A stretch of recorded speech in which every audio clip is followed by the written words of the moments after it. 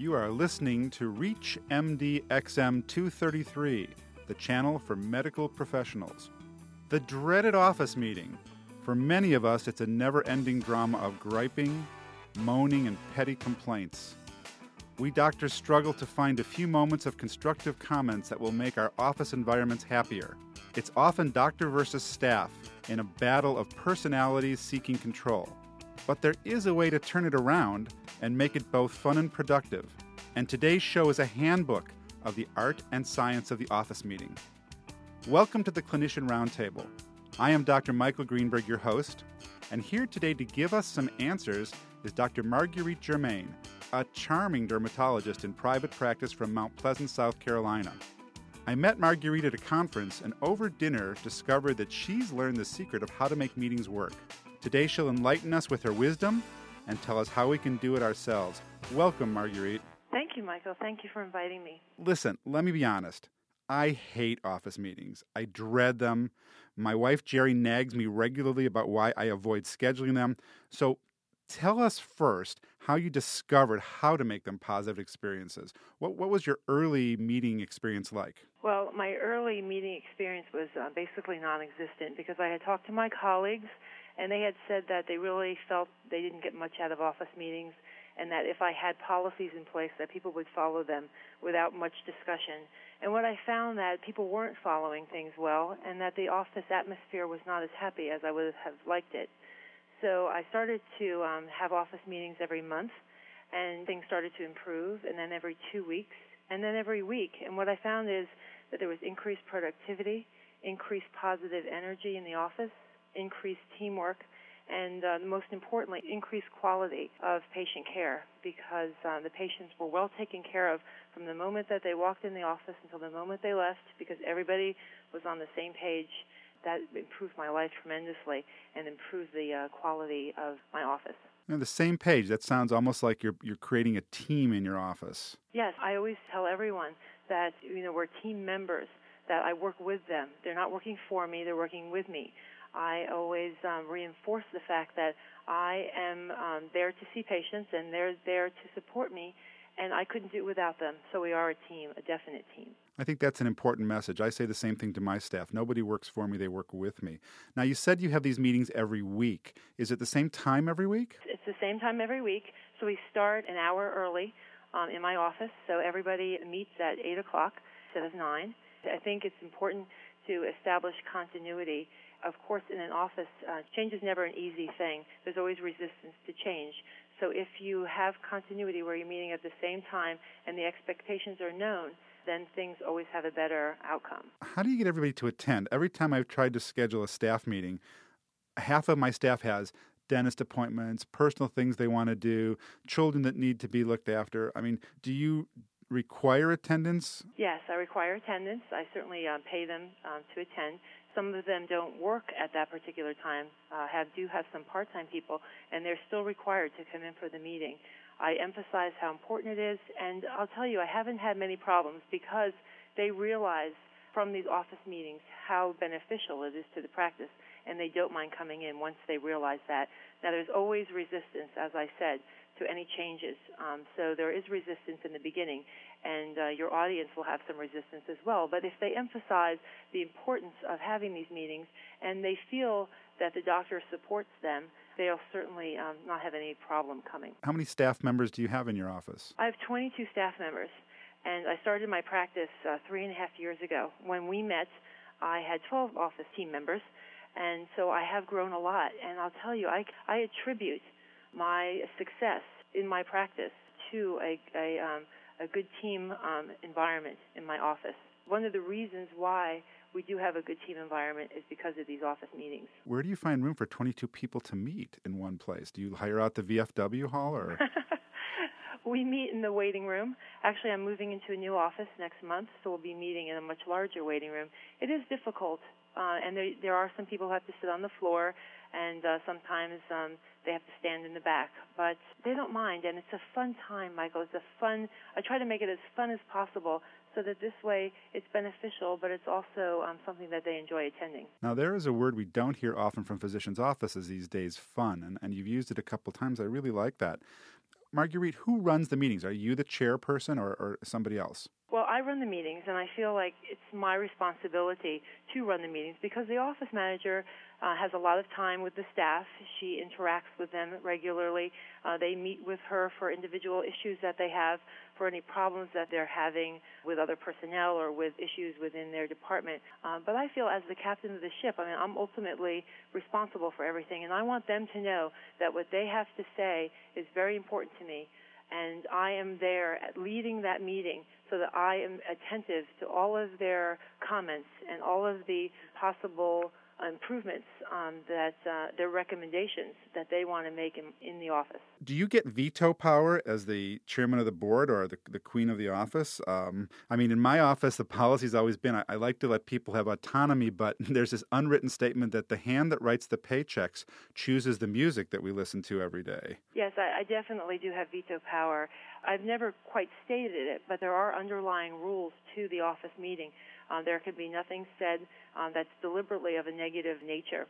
There can't be any derogatory things that are said. No confrontational issues can be brought up. So those are the underlying issues. The other thing is that in my office, the first thing I say when I hire somebody is that in my office, we practice kindness. We practice kindness to each other, and we practice kindness to the patients.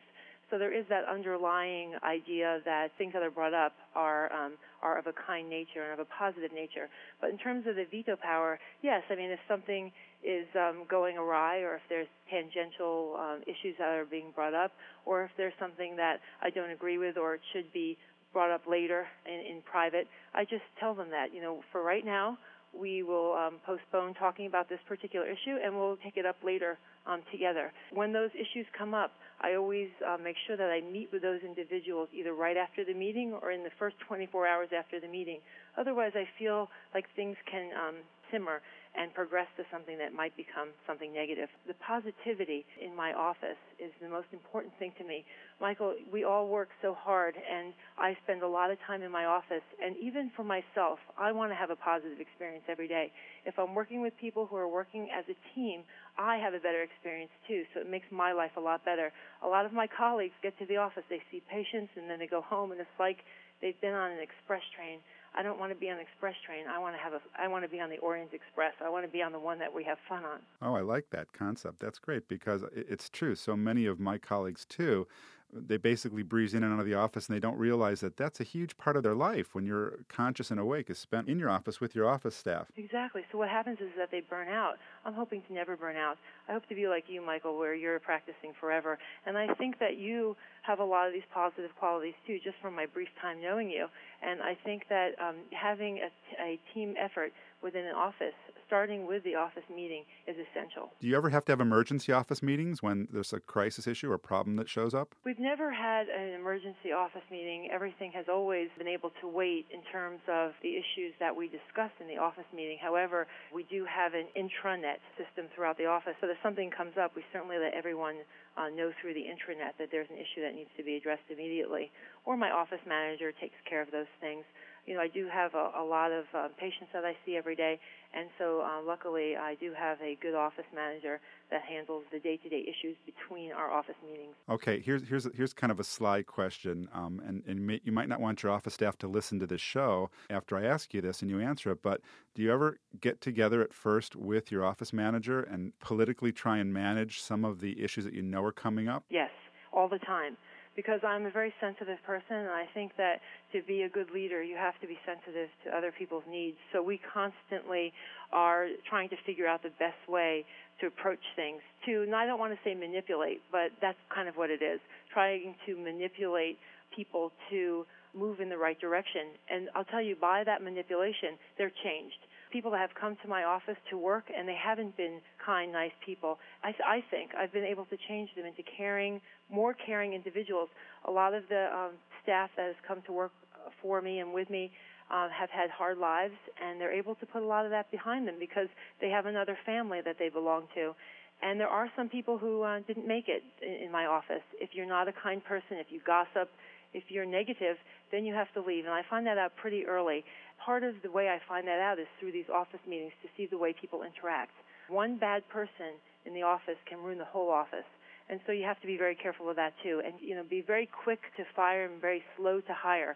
And that all comes through by looking at the interactions. And everything, again, has to be kind and peaceful. It sounds to me like you've discovered something key that a lot of doctors try to avoid. Many of my colleagues avoid any of the office management business side. They don't want to deal with their personnel. You've involved your personnel almost in a holistic way that you're treating them like people, and I bet that reflects back on your bottom line. Oh, it certainly does. My productivity has increased tremendously because of the way that I treat my staff and the way that they treat me. Has there ever been an issue that you just couldn't handle at a meeting, that was just so inflammatory that you got upset? Not that I got upset in the meeting. The way that I handle inflammatory issues is I handle them after the meeting. It's usually an unexpected insult where somebody says something and it hurts someone else's feelings. And I handle that quickly after the meeting. The people who are involved meet, and what I do is I follow that up the following week, tell the entire staff about the resolution, so that this way everybody's involved. I think that your comment previously was well put.